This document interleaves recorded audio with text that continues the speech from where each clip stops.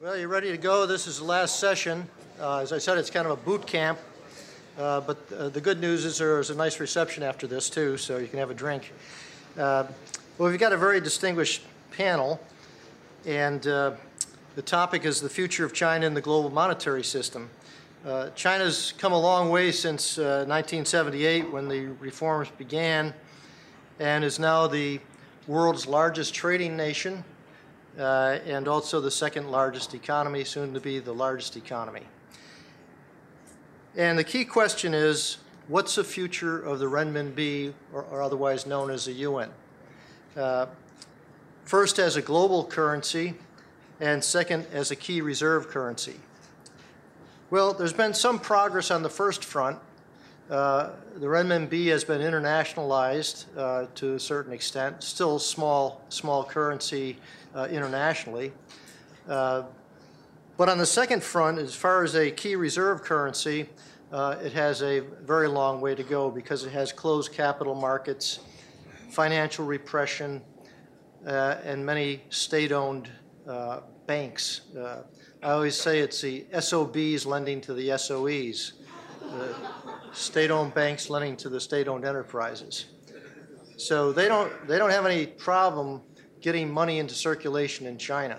They just order people to the banks to make loans, and that's not a problem. So they have to be very careful with inflation.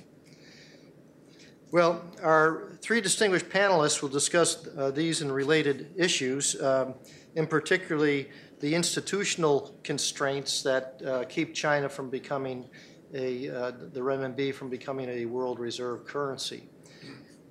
Our first speaker, Eswar Prasad, who's spoken at several conferences previous to this one, is a Tulane Senior Professor of Trade Policy at Cornell University and Senior Fellow at the Brookings Institution, where he holds the New Century Chair in International Economics.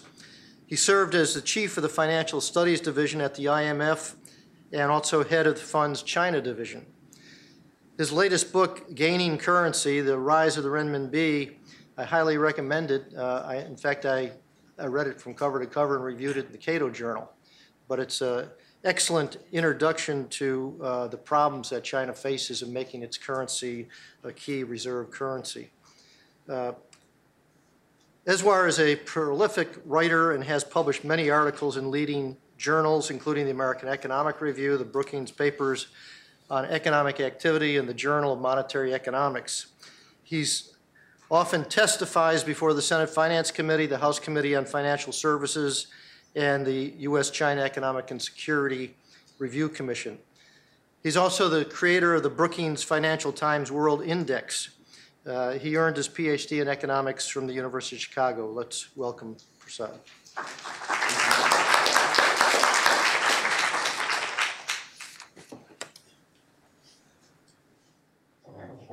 Thank you, Jim, and good afternoon.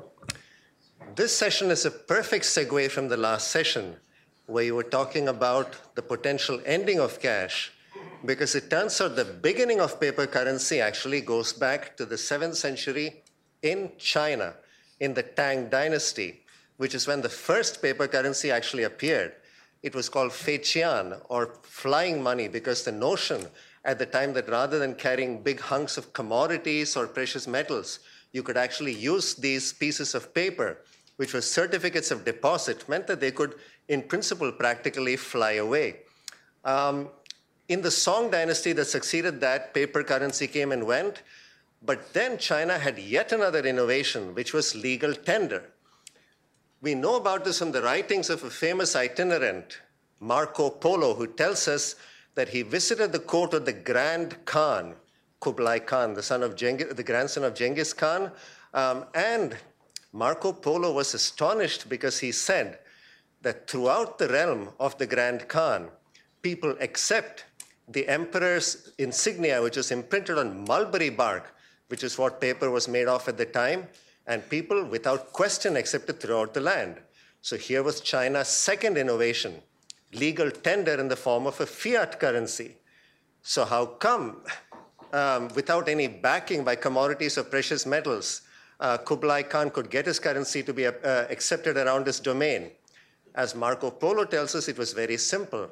Kublai Khan passed a decree that anybody who would not accept his currency with his insignia would be put to death.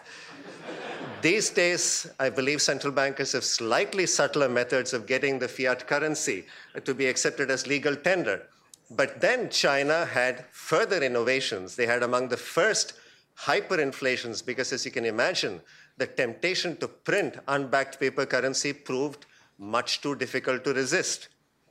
But that's not the end of the innovations. It turns out that China had one of the first currency wars.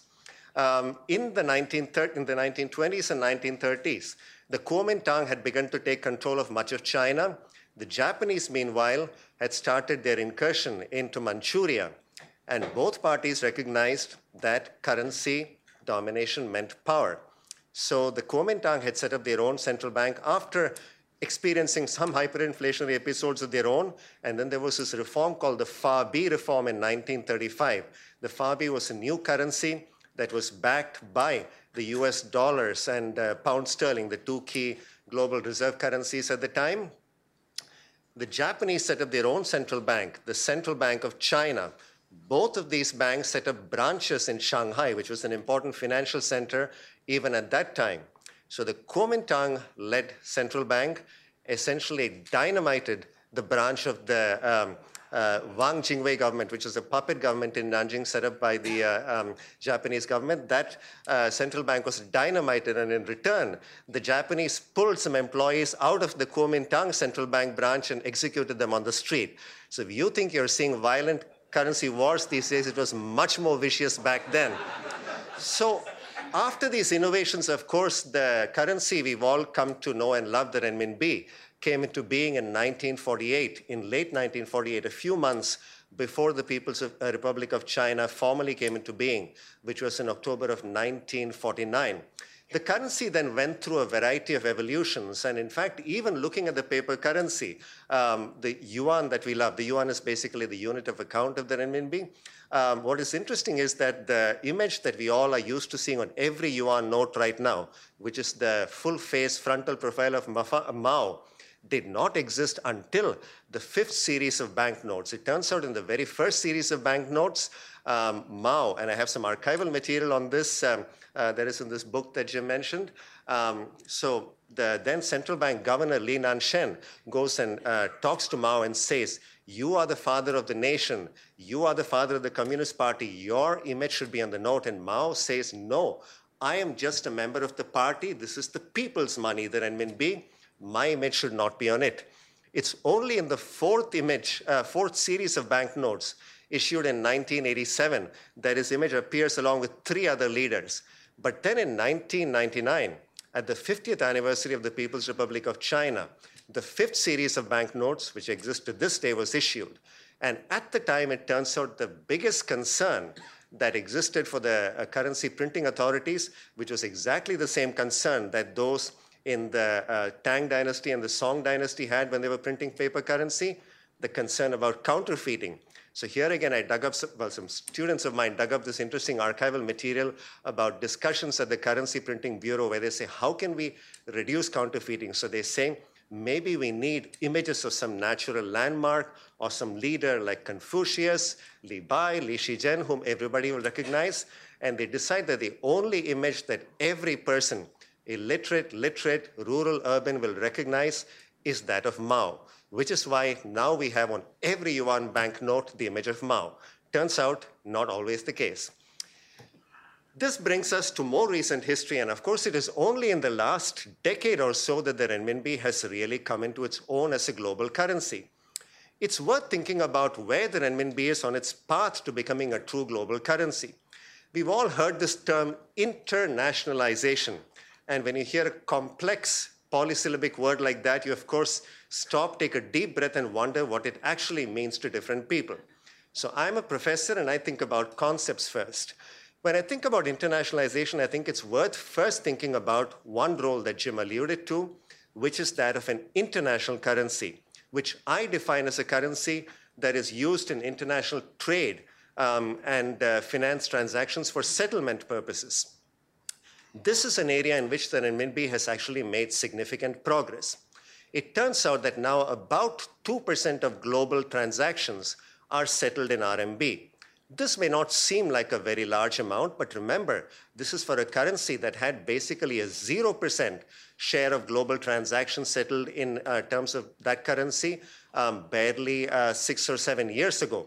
So the trajectory looks very sharp. If you look at the use of the RMB in settlement of trade and financial transactions, the amount of RMB-denominated bonds issued outside China, if you look at RMB deposits outside China, in all of these, the trajectory is very impressive looking, but over the last 2 years, that trajectory has flattened out. But I think China is on its way to having its currency becoming a serious international currency because it is now the largest trading nation in the world. It is the second largest economy in the world, and it is playing a very big role in the economic lives of many other nations around the world. So the notion of using the RMB for cross-border transaction settlement, I think, is one that will gain more traction, either as a matter of policy, if the Chinese government pushes it more aggressively, or as a matter of markets determining it, because I think there is good reason to use the RMB, and especially as the cost of trading in RMB decline. If China were to continue with deepening its financial markets, certainly it would be easier to trade in RMB. So I think the RMB certainly is not going to make the sort of linear progress that we saw in the first 3 or 4 years after it started becoming a major international currency, but it's on its way. Now, it's also important to keep in mind the landscape. I spoke about China accounting for about 2% of global financial settlement of various transactions. Doesn't seem like an impressive number, but China is now, depending on which month you look at the numbers, either in the 5th or 6th position, because this is still a market that is largely dominated by the big currencies, in particular the US dollar and then the other 4 or 5 major currencies. So China has already ascended to that status where it is playing a significant role, and I think that will continue. Then there is a notion of a reserve currency, which of course is a currency that is held by foreign central banks as part of their foreign exchange reserve portfolios, essentially their rainy day funds. Now, there are typically some attributes that a currency needs to fulfill before it becomes a reserve currency. These are not laws handed down by divine forces, but this is what tends to be true of most reserve currencies. You need to have size. And China, like I said, is a very large economy, no matter which way you look at it. So it certainly has a size. You need typically good macroeconomic policies. And who's to say that if you look at things like inflation, the government deficit, the debt levels, that China looks any worse than the advanced economies? But then you also need 3 other criteria that are critical. One is an open capital account, the free flow of capital across a nation's borders, a market-determined exchange rate, and deep financial markets. You need to have financial instruments that foreign investors can easily acquire and easily move into and out of. China does not meet these 3 attributes yet. Certainly it has made progress. Over the last decade, China has opened up its capital account to both inflows and outflows. And over the last 2 years, there's certainly been some degree of volatility, to put it mildly, in terms of what's happening with capital account opening. But things are progressing in the right direction. And in its own inimitable 1 step forward, 2 steps sideways way, China is gradually moving towards a more market-determined exchange rate. And it is developing its financial markets. Certainly, China's equity markets remain beset by all sorts of institutional problems. China is trying to develop its fixed income markets. And fairly recently, earlier this year, it threw open the door to its government and corporate bond markets to foreign investors, although they're not quite beating down the doors yet. So in all of these areas, there is progress. But here is the remarkable thing. Even though China does not meet these traditional prerequisites of a reserve currency, it has become a reserve currency. In de jure terms, it has become a reserve currency because the IMF has anointed it so. In November of 2016, the IMF included the renminbi in this elite basket of reserve currencies that now form the IMF's special drawing rights, the artificial currency that exists on the books of the IMF. Until fairly recently, it was only the US dollar, the Japanese yen, the British pound sterling, and the euro that were part of that constituted the SDR basket. Now, of course, the fact that the IMF has anointed the renminbi as a reserve currency does not by itself make it one. What matters is what the markets say, what foreign central banks say. And here it turns out that the renminbi has in fact also become a de facto reserve currency. There are central banks around the world, countries like Chile and Brazil in Latin America, many European economies like Austria and even the United Kingdom, plus, of course, a whole range of economies in Africa, such as Nigeria and South Africa, and, of course, Asia. One can think about Indonesia, Malaysia, Japan, all of which have indicated they already hold or plan to hold a small portion of their reserve portfolios in renminbi-denominated assets. One other sign of the confidence in the RMB is the fact that there are 38 central banks around the world, both from advanced economies and emerging markets, that have now signed bilateral local currency swap arrangements with the People's Bank of China, giving them access to RMB liquidity. Now, you put together all these swap arrangements, they add up to about $500 billion. Once upon a time, $1 billion used to be a lot. Once upon a time, $1 trillion used to be a lot of money, but $500 billion is still not that little money, but it's not a huge amount of money in international finance. But what is important is that there are countries that seem to want RMB liquidity. The question then becomes, if the renminbi does not meet the prerequisites of a reserve currency and has already become a reserve currency, perhaps when it does meet the prerequisites, it is taking over. And this is a narrative that has become much less compelling in the last 2 years, given the woes that China's economy was facing. But it looks like certainly this economy could be the home of a currency that starts to rival the dollar. This is where I think it's important to introduce an additional concept, which traditionally did not matter as much in terms of the distinction from a plain vanilla reserve currency, and that's one of a safe haven currency.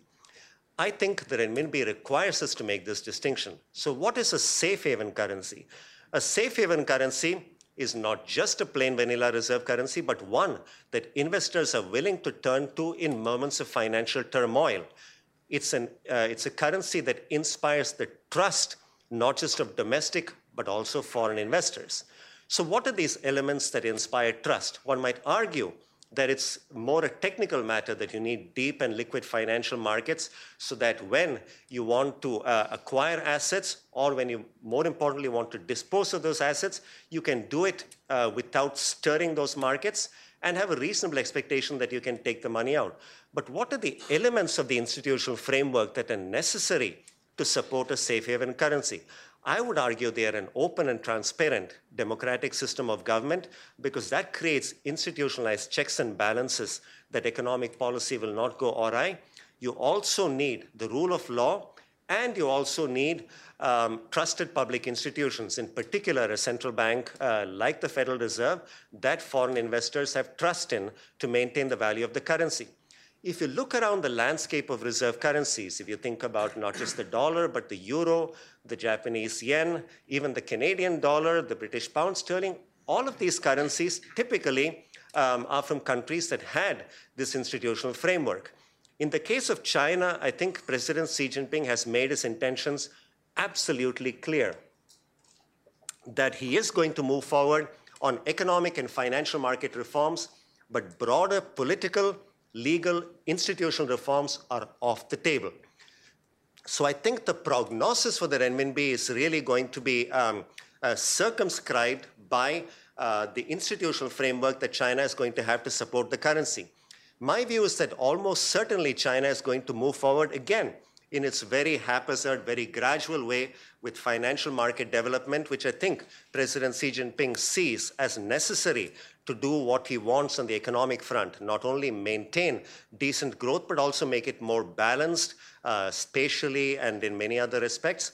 And in addition, I think capital account opening will progress, partly as a matter of something that the market wants, because China is becoming a major player in global finance. Its corporations are becoming major players in the world. So you need to support that. And in addition, I think the reality is that China needs a better monetary policy framework, which requires a more market-determined exchange rate. So none of this is going to happen overnight, but I think it is going to happen. But having said that, I think the best case scenario for the renminbi, if financial and economic reforms continue, which I think, again, or at least I hope they will continue, is that we will see the renminbi rise to become a significant reserve currency, by which I mean it could well account for about 5 to 10% of global foreign exchange reserves. But it's important to think about what this means in the global landscape of currencies. We've seen the renminbi already accounting, by the IMF's count, for about 2% of global foreign exchange reserve holdings. Now that the renminbi is part of the SDR basket, the weight in the SDR basket of the renminbi is about 10.6%. So where are all these shares coming out? The interesting thing is that the dollar has not even been nicked in terms of its share. If you look at the share of the dollar in the SDR basket, if you look at the dollar share of global allocated reserves, its share has basically not changed. If anything, it's slightly increased over the last decade since the global financial crisis. Much of that share is coming out of the euro, some of it from the Japanese yen and the British pound sterling. So what I think we're likely to see is the renminbi creating a very significant reordering of the second tier of currencies below the dollar. And I'm sticking my neck out by putting the euro in that second tier right now, but I think the notion of the euro becoming a serious challenger to the dollar certainly is on the back burner for, I think, a long time to come. So I think the best case scenario for the RMB, and I think perhaps a realistic scenario, is one where the renminbi becomes a significant reserve currency. But whether it's going to challenge the dollar in any significant way, whether it's ever going to earn the trust of foreign investors by becoming a safe haven currency, to those questions, my answer, at least on the present trajectory of the economy and in terms of institutional changes, is a resounding no. So my sense is that ultimately the renminbi will become a significant international currency, a fairly significant reserve currency. But is it really going to do anything more than marginally erode the dollar's dominance? Is it going to rival the dollar in any significant way? My answer to that, again, is a resounding no. But still, that leaves the renminbi in an interesting position. And I think over the next decade or two, it's going to be a wild and interesting ride. So hang on, strap on your belts, and enjoy the ride. Thank you.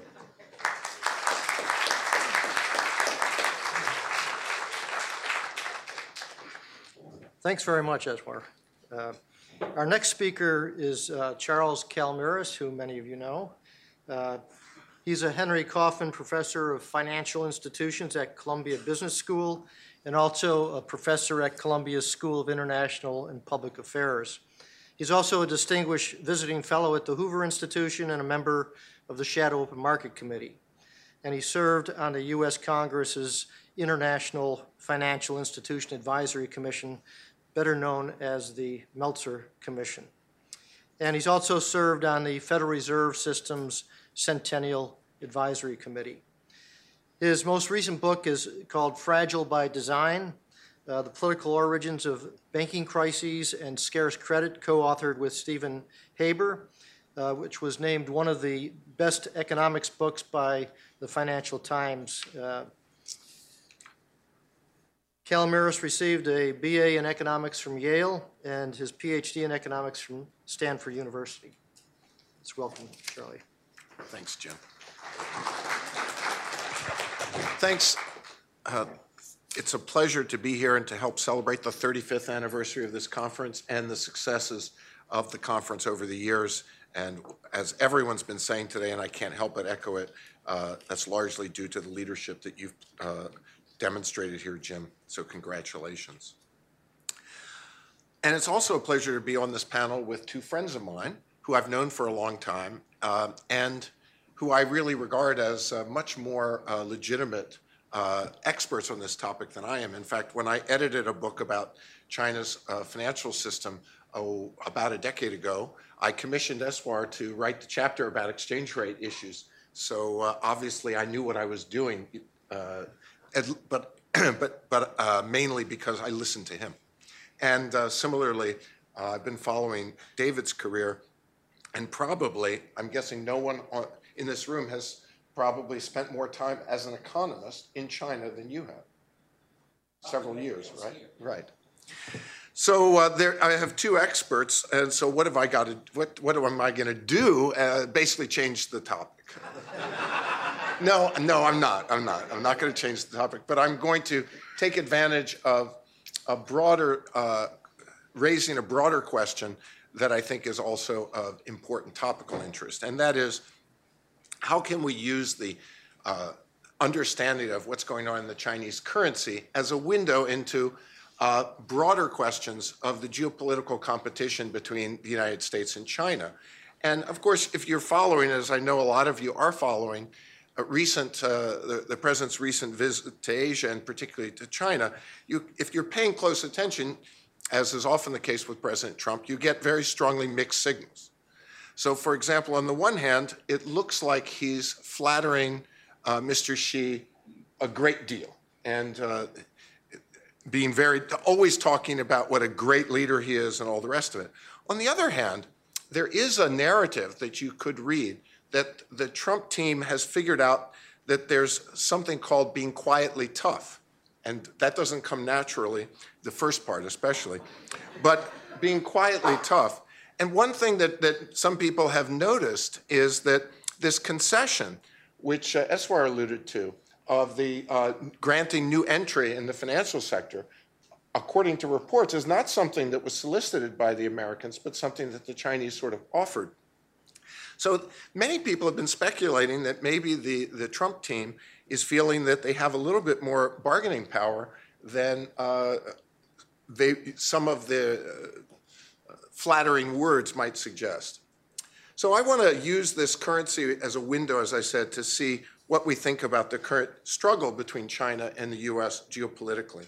And I'll tell you my conclusion in advance, which is that I think there's a pretty decent case to make that China is in a newly vulnerable position relative to the rest of the world, and that could mean that China's in a position where the US has more bargaining power than it has in the past. So I want to start by talking a little bit about how quickly, and I'm very glad to see it, how quickly the narrative about China as a currency manipulator has changed. If you remember, when President Trump took office, there was a lot of discussion about the possibility that he might name China as a currency manipulator. But almost immediately after he took office, he backed away from that. And I think that was a very wise thing to do, because I don't think that you can credibly call China a long-term currency manipulator or claim that the trade surplus or some of the other bigger issues are attributable to what anyone would call currency manipulation. So let me explain why. First of all, it couldn't possibly be. There's probably no proposition in which macroeconomists agree more than the proposition of monetary neutrality. The idea that a country could, suppose that a country just fixed an exchange rate, a nominal exchange rate, and kept it there forever.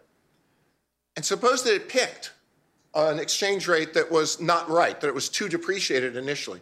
Could that create 20 years or 30 years of trade surpluses? Well, of course not, because that's a nominal intervention, a nominal variable, and so nominal exchange rates can't cause persistent anything real, right? A constant nominal exchange rate. So from a standpoint of just basic economic theory, the idea that China's success in trade had something to do with a fixed exchange rate is nonsense. But factually, it's even more nonsensical when you look at what the nominal exchange rate has done and what the real exchange rate has done over that time. So it didn't just fix its exchange rate. It's actually, over the period 1995 to 2014, it appreciated its exchange rate about 26%. But the real exchange rate, adjusting for differences in price indices between the two countries, appreciated 53%. So did China manage to pull off some miracle of fixing an exchange rate and causing 20 years of surpluses? Of course not. And in fact, that's why the exchange rate appreciated in real terms during this period. That is, what that's telling you is that there was something going on in the Chinese economy that was driving that economic success. And what was that? It was productivity growth. So at the beginning of the opening of China in 1978, its total factor productivity was roughly 8% of the United States. Today, according to estimates I've been looking at, it's about 3 times that. In other words, China has experienced what the Balassa-Samuelson-Herod model would tell us should have produced a real exchange rate appreciation, relative productivity growth in the tradable goods sector. And that accounts for its real exchange rate appreciation pretty well. But it's useful to point to that because it also tells us a little bit about what's likely to be happening in the exchange rate going forward. Now, there are 2 things that drive the nominal exchange rate. One of them is potentially productivity growth because it drives the real exchange rate, but also the nominal exchange rate holding constant productivity growth and holding constant the real exchange rate is driven by monetary policy. Well, more generally, aggregate demand. And so if we wanted to have a view about the renminbi going forward, we first have to take stock of what's happening on the real exchange rate side, and then secondly, what's happening on the monetary policy side. So I would say that the first important fact is that China's experiencing a growth slowdown, driven by a slowdown in productivity growth. And that's going to be quite relevant, it already is quite relevant, for thinking that its currency might not continue to strengthen against the dollar long term on a real exchange rate basis. But furthermore, as China has faced that growth slowdown, which I think is an inevitable result of diminishing returns. That is, look, if you are a dirt poor country in 1978 and you decide to start letting people participate in the market, you're going to get huge marginal product of capital. So initially, investments are earning 25, 30% in China because you're starting from nothing. But after 30 years or so, and it isn't so easy to be making those kinds of profits, you have to have a normal financial system to allocate capital efficiently to make sure that you can sustain that growth, sustain the absorption of labor into your economy, and that's where China's running into problems. Now, this isn't news to them. They witnessed the Asian crisis in the 1990s, and they correctly understood it, as economists who were following it understood it at the time, as precisely reflecting this problem. So, to remind you what Ann Krieger's research about Korea taught us, South Korea, that in the 1980s and the 1990s, Korea was experiencing a slowdown in productivity growth. And how did the chaebols respond to that? Through their connections with the government, basically they responded to that by not shrinking their production, but instead levering up. They did it with international bonds that investors understood were effectively guaranteed by the government, and with bank loans domestically that people understood were guaranteed by the government. And that papering over the problem led to an unsustainable exchange rate, an overvalued exchange rate based on a productivity growth problem that it had undermined and caused the real exchange rate to need to depreciate.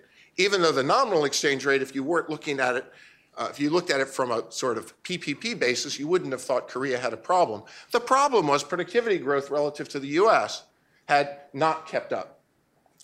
The Chinese, in 2000, watching East Asia collapse, thought that they learned 2 important lessons. One of them was that you needed to actually not let this happen to your economy.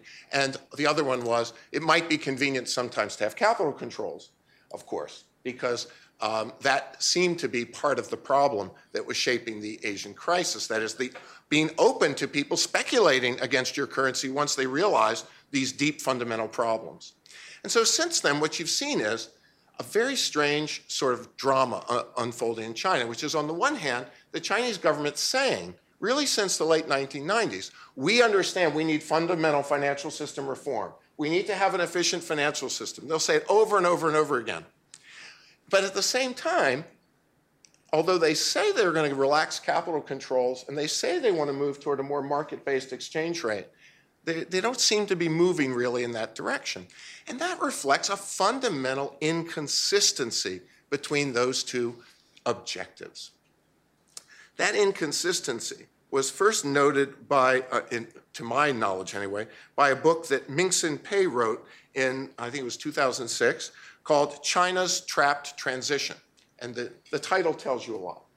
And his point, as I'll paraphrase his point in the book as I read it, is you can't both have autocratic control over the economy to allocate resources where you want for political reasons and have a financial system that does that.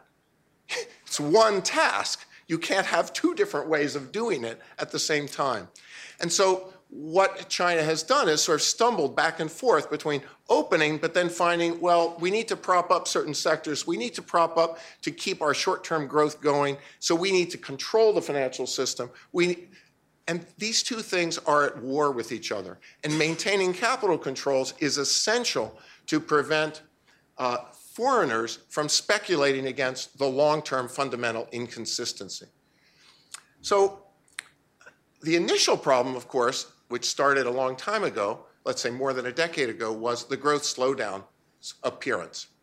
How did the Chinese government respond to that problem? They created a second problem called the debt over issuance. So that in order to deal with the short-term growth slowdown, China has permitted or engineered huge debt growth, which is guaranteed either explicitly or implicitly by the government, now equal to about 2.5 times GDP. Most market observers are looking at this and saying, obviously the RMB, for nominal reasons, is going to have to undergo a major depreciation going forward. And I think that is sound analysis. Why hasn't it already happened? Because of capital controls. Now, the Chinese government did establish an offshore market for the RMB, but it's a market that they control by deciding how much supply of currency is allowed to be traded in that market. And whenever the short positions in that market start to build up, which could be very embarrassing to the government, what do? They burn the shorts by temporarily withdrawing supply of currency from that market in order to dissuade people from using that market to speculate. So I think that there is a huge hidden problem of a market perception, which I think is correct, that the yuan is going to depreciate dramatically. Now, when this happens, it's not going to produce a sort of Asian-style or Mexican-style international exchange rate crisis because this debt is denominated in local currency. It's just going to produce, as the path of least resistance, a very large inflation. So when I look at this situation, the fact that this political inconsistency prevents the relaxing of capital controls and the likely future path of inflation, I don't see long-term much of a future for the Chinese currency, certainly not as what Eswar described as a safe haven. And I would say I'm not sure how much of a reserve currency either. I think that those swap lines are probably best understood as just the fact that those countries you mentioned do a lot of trade with China. And so they have to have currency covering their ability to settle the trade. So more generally, my view is that this growth slowdown, this debt overhang, and this sort of political inconsistency, they're showing themselves very recently in the crackdown that Mr. Xi has engineered. I think some people look at him and say, oh, that shows just how invincible China is. I look at it and say, no, it shows how weak China is. Crony autocratic regimes have crackdowns when rents are getting smaller, and they have to divide those rents among a smaller group of people. And I think that's a good way to think about this current situation in China as a long-term indicator of problems. And so I think from that standpoint, the Trump administration should view the Chinese reliance on exports as never greater, and that the idea that there might be a bargain that would cause a disruption to those exports would be of great consequence for China. And that gives the American team a lot of bargaining power in the short run. Thank you.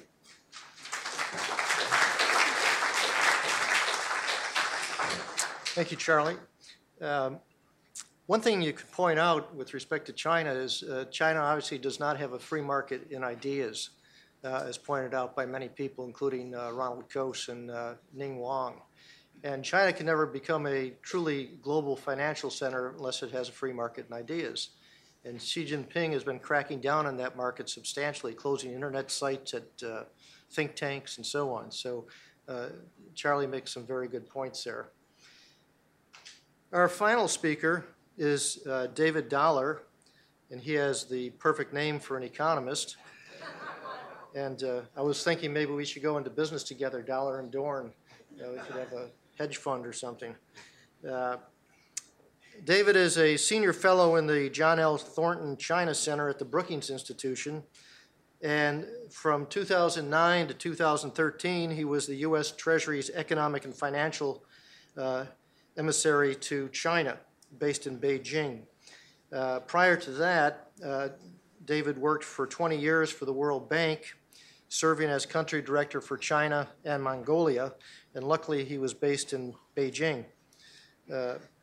Dollar also worked in the World Bank's research department. His publications focus on economic reform in China, globalization, and economic growth. He has taught economics at UCLA, during which time he spent a semester in Beijing at the Graduate School of Chinese Academy of the Social Sciences in 1986. David received his PhD in economics from New York University and a BA in Chinese history and language from Dartmouth College. It's a pleasure to welcome David.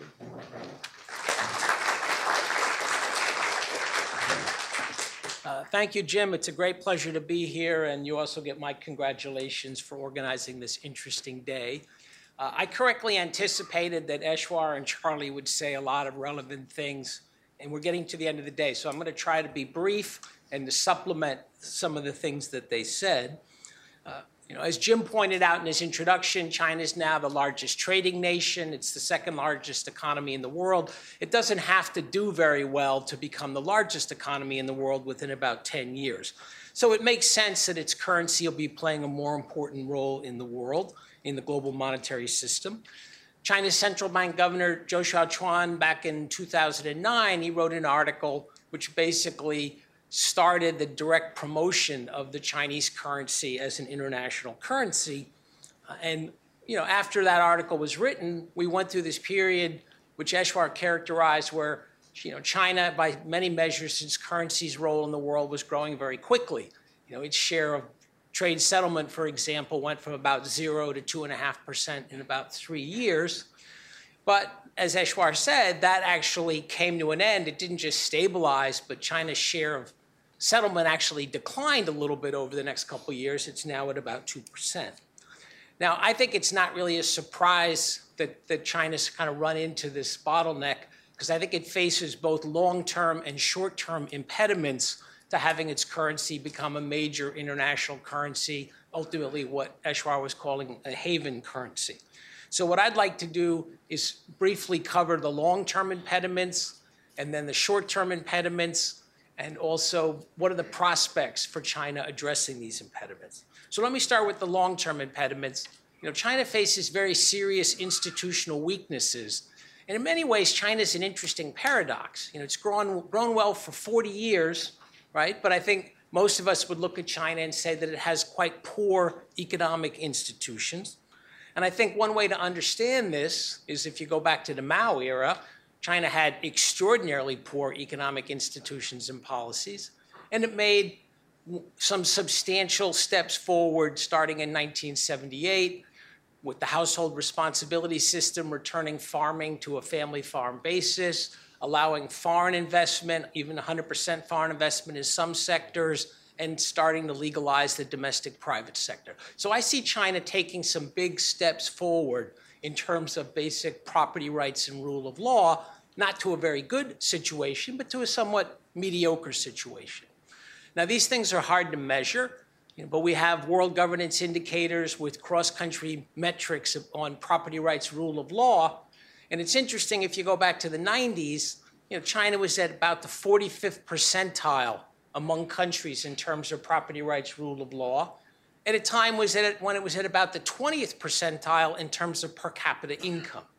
So we could say China had pretty good economic institutions for its level of income. And that's a period when it really started to grow rapidly. It benefited a lot from an export orientation and from foreign investment. That foreign investment was private. So a lot of the expanding part of the economy was private sector. And this is the period where China had very rapid productivity growth. And that export-oriented model allowed that private sector to play a bigger and bigger role in the economy. Now, as I said, it's hard to measure these things, but if you scroll ahead 20 years and you look at these indices of property rights and rule of law, China, interestingly, is exactly where it was in the mid-1990s. Okay, so it's not measured to have shown any progress. That's probably a slight exaggeration, but having lived there for 9 years, it's fair to say that they do not have very good property rights rule of law. But now they're at the 60th percentile, beyond the 60th percentile in terms of per capita income. So now China has rather poor institutions given its level of development. So I think that looking ahead, thinking about the kind of things that international investors are going to be looking for, you lack basic property rights rule of law, and that's a problem for China. Hasn't made progress, and I think sitting in this building, people aren't going to be surprised that this is probably related to the political system. We have some examples of authoritarian countries that make some progress with economic reform up to a certain stage, but in my judgment, nobody's really made it to excellent economic institutions without open democratic political system. So China may very well be running into a problem. Certainly we see a stall in its economic institutional development. Probably that's related to their political development. Now, it's interesting.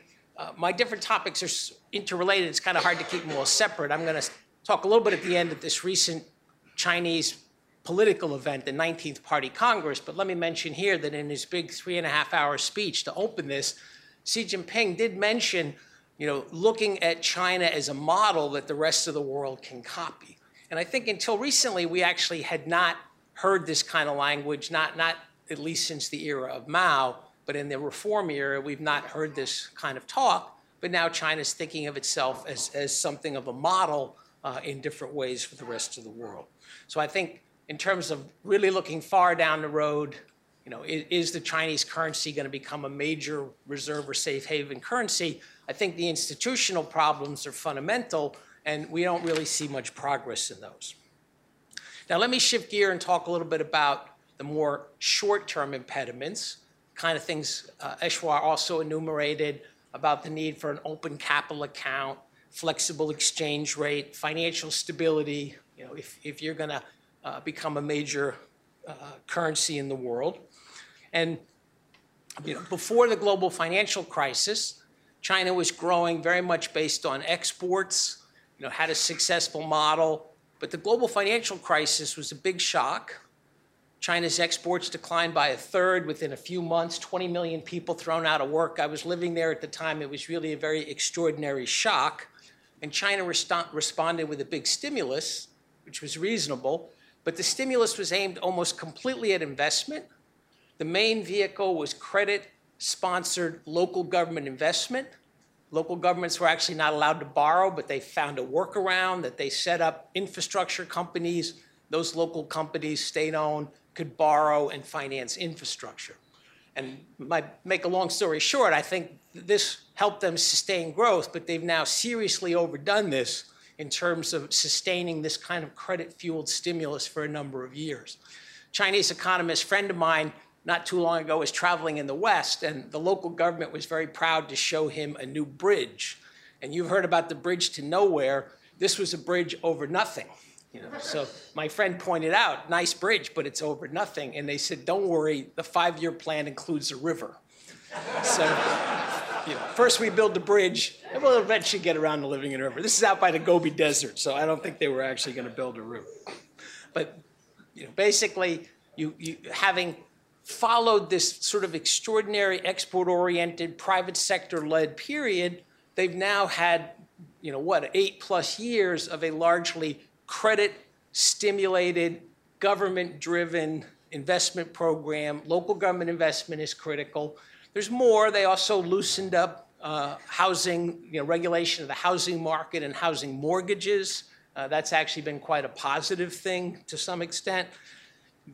Both of those tended to stimulate heavy manufacturing industries like steel and cement that provide inputs into construction. And so you had this big construction boom fueled by debt.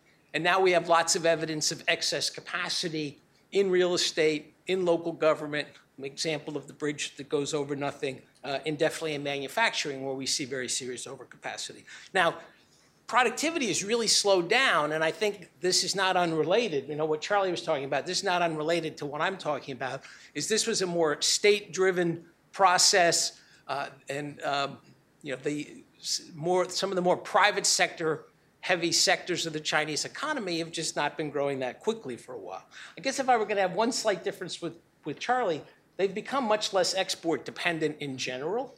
So the value added in their exports to the US has declined to 3% of their GDP. So we can argue about whether 3% is a big number or a small number, but exports are a much smaller part of their economy, and that's one reason why their total factor productivity growth has slowed down.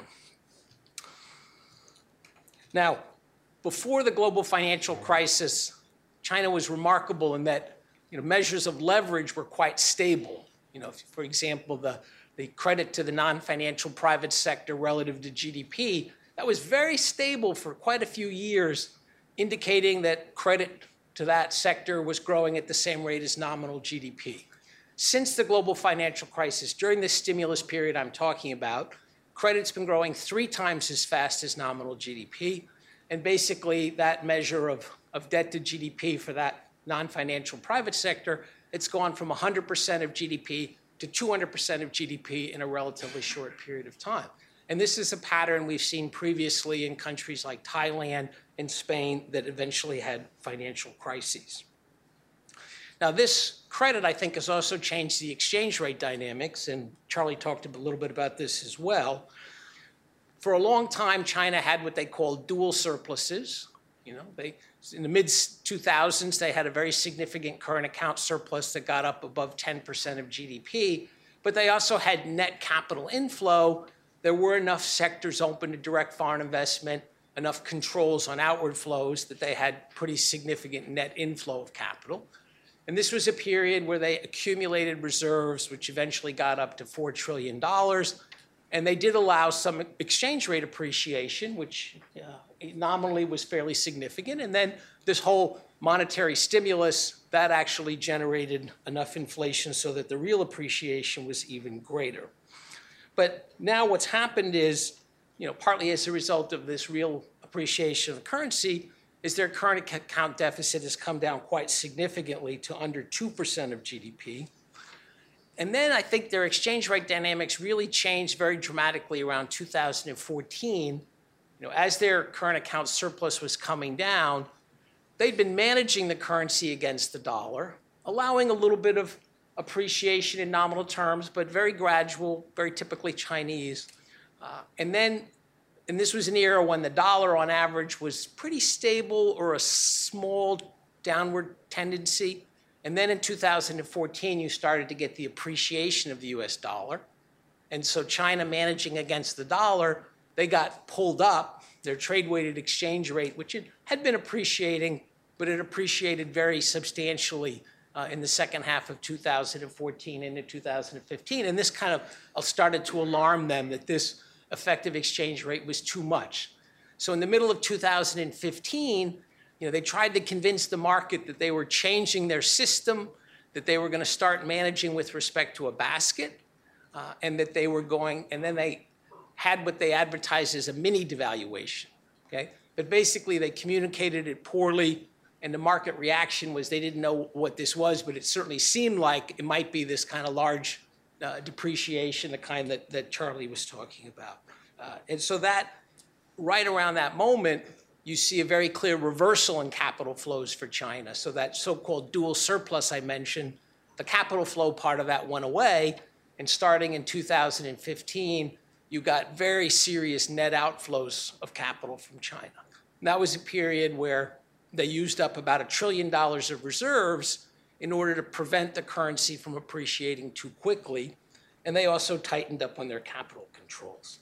Now, I actually think they're in a difficult situation that they've created for themselves. So it's easy to say, just free up the exchange rate. I think they missed an opportunity to introduce flexibility in the good time when the currency was going up and could have gone up a lot more. They didn't allow that. I think if they stopped intervening at all right now, you'd get a very serious depreciation, because China, it's mostly Chinese people, by the way. You always blame the foreign investors, but it's mostly Chinese people moving money out. They don't have any idea where this exchange rate could go because they don't have experience with the flexible exchange rate, and the communication strategy has not been that effective. So I think there's a risk that it could depreciate a large way, and they still have a current account surplus. It's small as a share of GDP, about 2% of GDP, but it's still more than $200 billion. And certainly the United States government's going to be unhappy if the Chinese just stop intervening. You can say, well, you managed it on the way up. Now, why do you suddenly get out of the way on the way down? So I think they've created a difficult situation that doesn't have any easy solution. But to come back to our topic, I think you can see that in the short run, very hard for it to become a major international currency when they've tightened the capital controls and they're managing the exchange rate very tightly, and they have this very big debt overhang with a risk of a financial crisis. They've got a lot of buffers that work against the financial crisis, but those buffers include capital controls, state ownership of the banks, a lot of things that are against their long-run reform interests. So let me just then briefly take a third topic, but use it as kind of a way of wrapping up. What's going to happen with Chinese policy going from here? Are they going to address these long-term and short-term impediments? We've just had this 19th Party Congress. The media story coming out of it is that Xi Jinping is the most powerful leader since Mao. He's written into the Constitution. He's got his second 5-year term as president of the country and chairman of the Communist Party. I think some of that media hype is exaggerated. He's certainly powerful, but there are other power blocks in China. This top group, the Standing Committee, the Politburo, it's actually pretty balanced among 3 main factions in China. And the factions don't differ on policy. So which faction's in charge, I don't think makes much difference. In my view, having this relatively balanced Standing Committee, that creates not a bad foundation for moving ahead on some of these issues. I'm cautiously optimistic that they're worried enough about the debt overhang and the leverage. Earlier in the year, Xi Jinping said that financial stability was a national security issue. I actually think that's intelligent to recognize that. So some of the personnel moves, people moving up who are likely to end up in important positions when they reconstitute the government, I'm cautiously optimistic they will rein in credit and try to stabilize the leverage in the economy because of the risks. Sounds easy, but of course, if they do that, you will start to see state enterprises, some local governments that are effectively bankrupt, and then they'll have to let the enterprises exit and they'll have to bail out the local government. So it'll be a political test to see if they can follow through. Then there's a whole micro side of the agenda. I emphasized that they'd opened up many sectors to foreign investment, export-oriented sectors. A lot of sectors of that economy are closed, particularly the more consumption-oriented and domestic-oriented. Service sectors like financial services, telecom, logistics, most of the service sectors are relatively closed and dominated by big Chinese state enterprises. And so the shift from exports toward domestic consumption is implicitly shifting resources into sectors that are uncompetitive and state-dominated. They would benefit a lot from opening up those sectors. We saw a little bit of progress. They opened up investment banking and insurance. They announced that after President Trump was in China. So I think President Xi was very clear they're going to reform on their own timetable according to their own roadmap. I wouldn't be wildly optimistic, but I think we might see some progress in opening up more of these sectors. So a little bit cautiously optimistic they're going to start addressing some of these issues, but I think my basic message is the challenges between where they are and being a really important international currency, it's going to take them a long time, if ever, to deal with those. So I'm happy to be named after the U.S. currency, so I'm not really worried that I'm going to be losing my premier status. Thank you very much.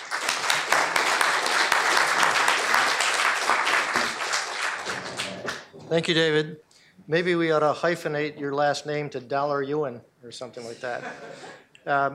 Well, we have a few minutes for questions, and then we'll conclude, and there'll be a reception right down the hall. So we'll take maybe 2 or 3 questions. Larry? Yeah, bring the microphone down. Also, please, again, give your name and affiliation for the audience. Larry White, George Mason University. Could any of you talk about the banking system in China? Are the banks insolvent, especially the big state-owned banks, and will there be a crash? Let me go first since I probably have the oldest information. So remember that in 1999, there was a bailout of banks in China. It cost about $300 billion roughly. The bill, according to one estimate I read currently, is 10 times that. That the amount of cleanup that will be needed may be as much as $3 trillion. Now, I don't know if that's accurate. When I published that estimate as something I had read from somewhere else, someone who's just got a book coming out sent me an email saying, no, it's much bigger than that. So I think one of the strange things about dealing with this topic is you don't know what the losses are in the banks in China until they recognize them. So there are these back-of-the-envelope calculations on how big the losses are, and there's a wide range of opinion. But the path of least resistance is just inflate those losses away, because if you inflate, then the bank's loans start looking good. And then you don't have to spend as much in bailouts, because they're going to need a lot of resources to bail out their pension system, which is also insolvent. So I think that's why I think long-term the best bet is for inflation, because both the non-performing loans and the pension liabilities are so large. Chinese people really don't like inflation, so I'm kind of skeptical they're going to choose that out. But what can you do? Well, my sense, Charlie, is that the big 4 state-owned banks have 50% of the market approximately, and I actually think they're in reasonably good shape. I was talking about all of the debt, not just the formal. No, there's definitely going to be there's a lot of bad debt in China that's going to have to be recognized, and they're going to have to deal with that. But the question was about the banking system. The big 4 banks are in relatively good shape, and that sounds nice, but then there's a large number of city-owned commercial banks, kind of locally government-owned banks that are, each one is a small part of the market, but together, the next 30 on the list have maybe 30% of banking assets, and so that's not a joke, and they seem to be in much worse condition. So you're probably going to see efforts to increase the capitalization of those banks. If they're smart, this is where they'll open some of that up to foreign investors who will be cautious, but there will be foreign investors, who probably would be interested to pay something in order to get into that Chinese market. George?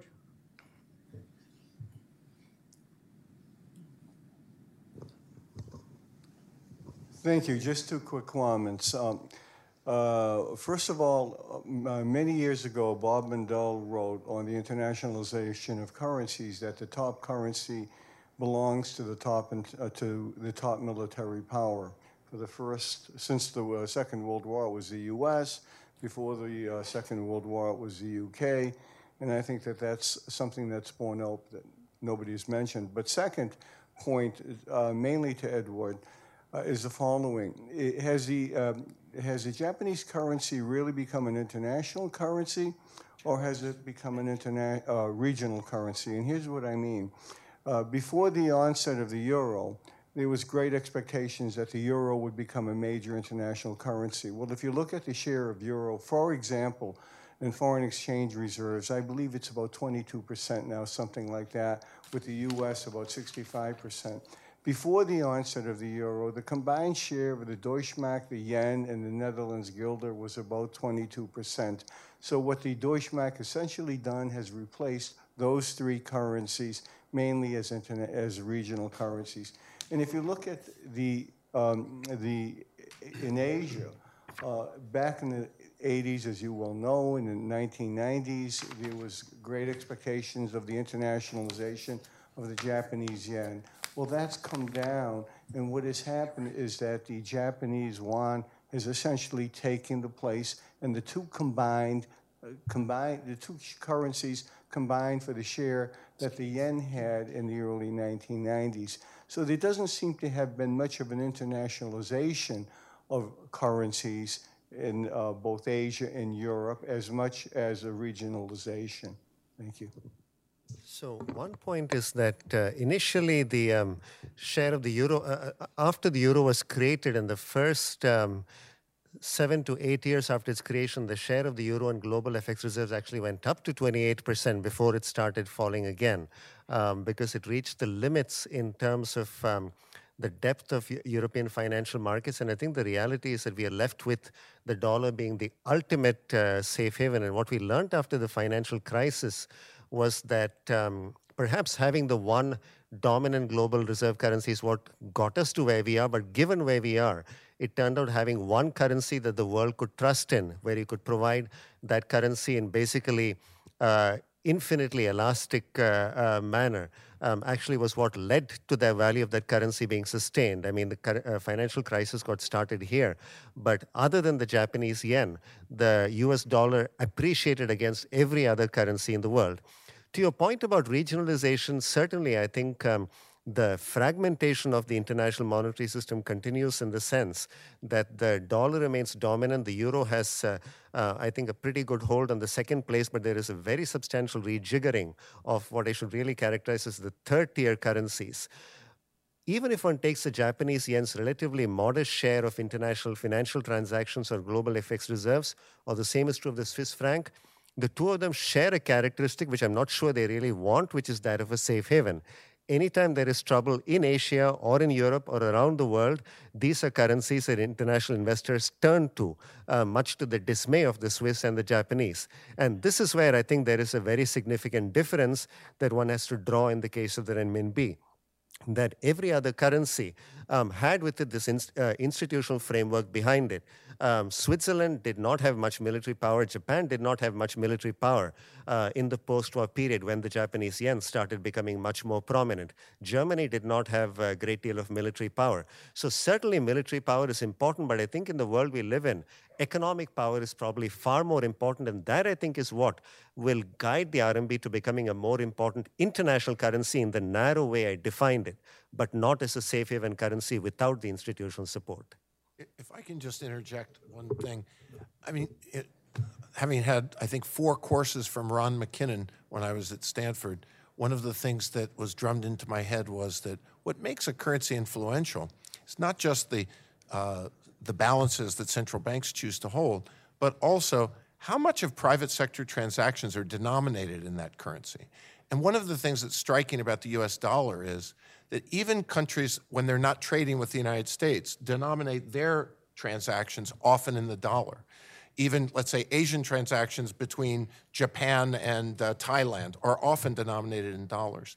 So I'm not sure. I think that's a measure which we should all be paying attention to. How big is the yuan as a currency of denomination? Okay, I see the time is getting late, so I want to just finish up quickly, and then we'll go to the reception.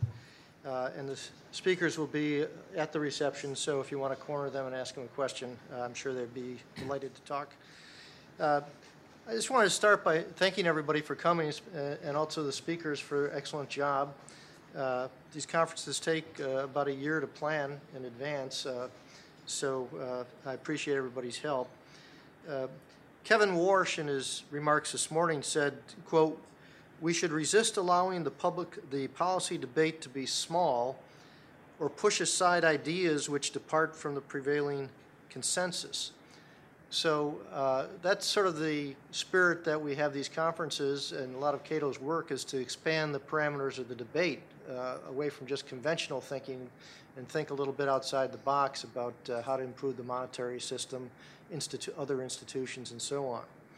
And the papers from these conferences are published annually in the Cato Journal. So the papers from this conference will be in the spring-summer issue of the Cato Journal. I'd like to especially thank again the George Edward Durrell Foundation for their longtime support. And also many people on the Cato staff have helped, especially Kiana Graham, in our conference department, Lydia Mashburn, who's the managing director of our Center for Monetary and Financial Alternatives.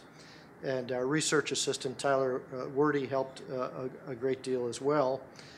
Andy Davis and Catherine Chacon and our crack marketing department, Bob Garber and Brandy Dunn, deserve credit, as do John Myers and May Macklid, who are in our art department and did a very nice job designing the materials. I hope to see you again next year. Meanwhile, please keep tuned in for many events we have here at Cato and also at the Monetary Center, which John Allison, Cato's former CEO and now chairman of the center, was instrumental in establishing. Thanks, John. He's still here someplace. And now we can head on to the reception and have a safe trip home. Thank you.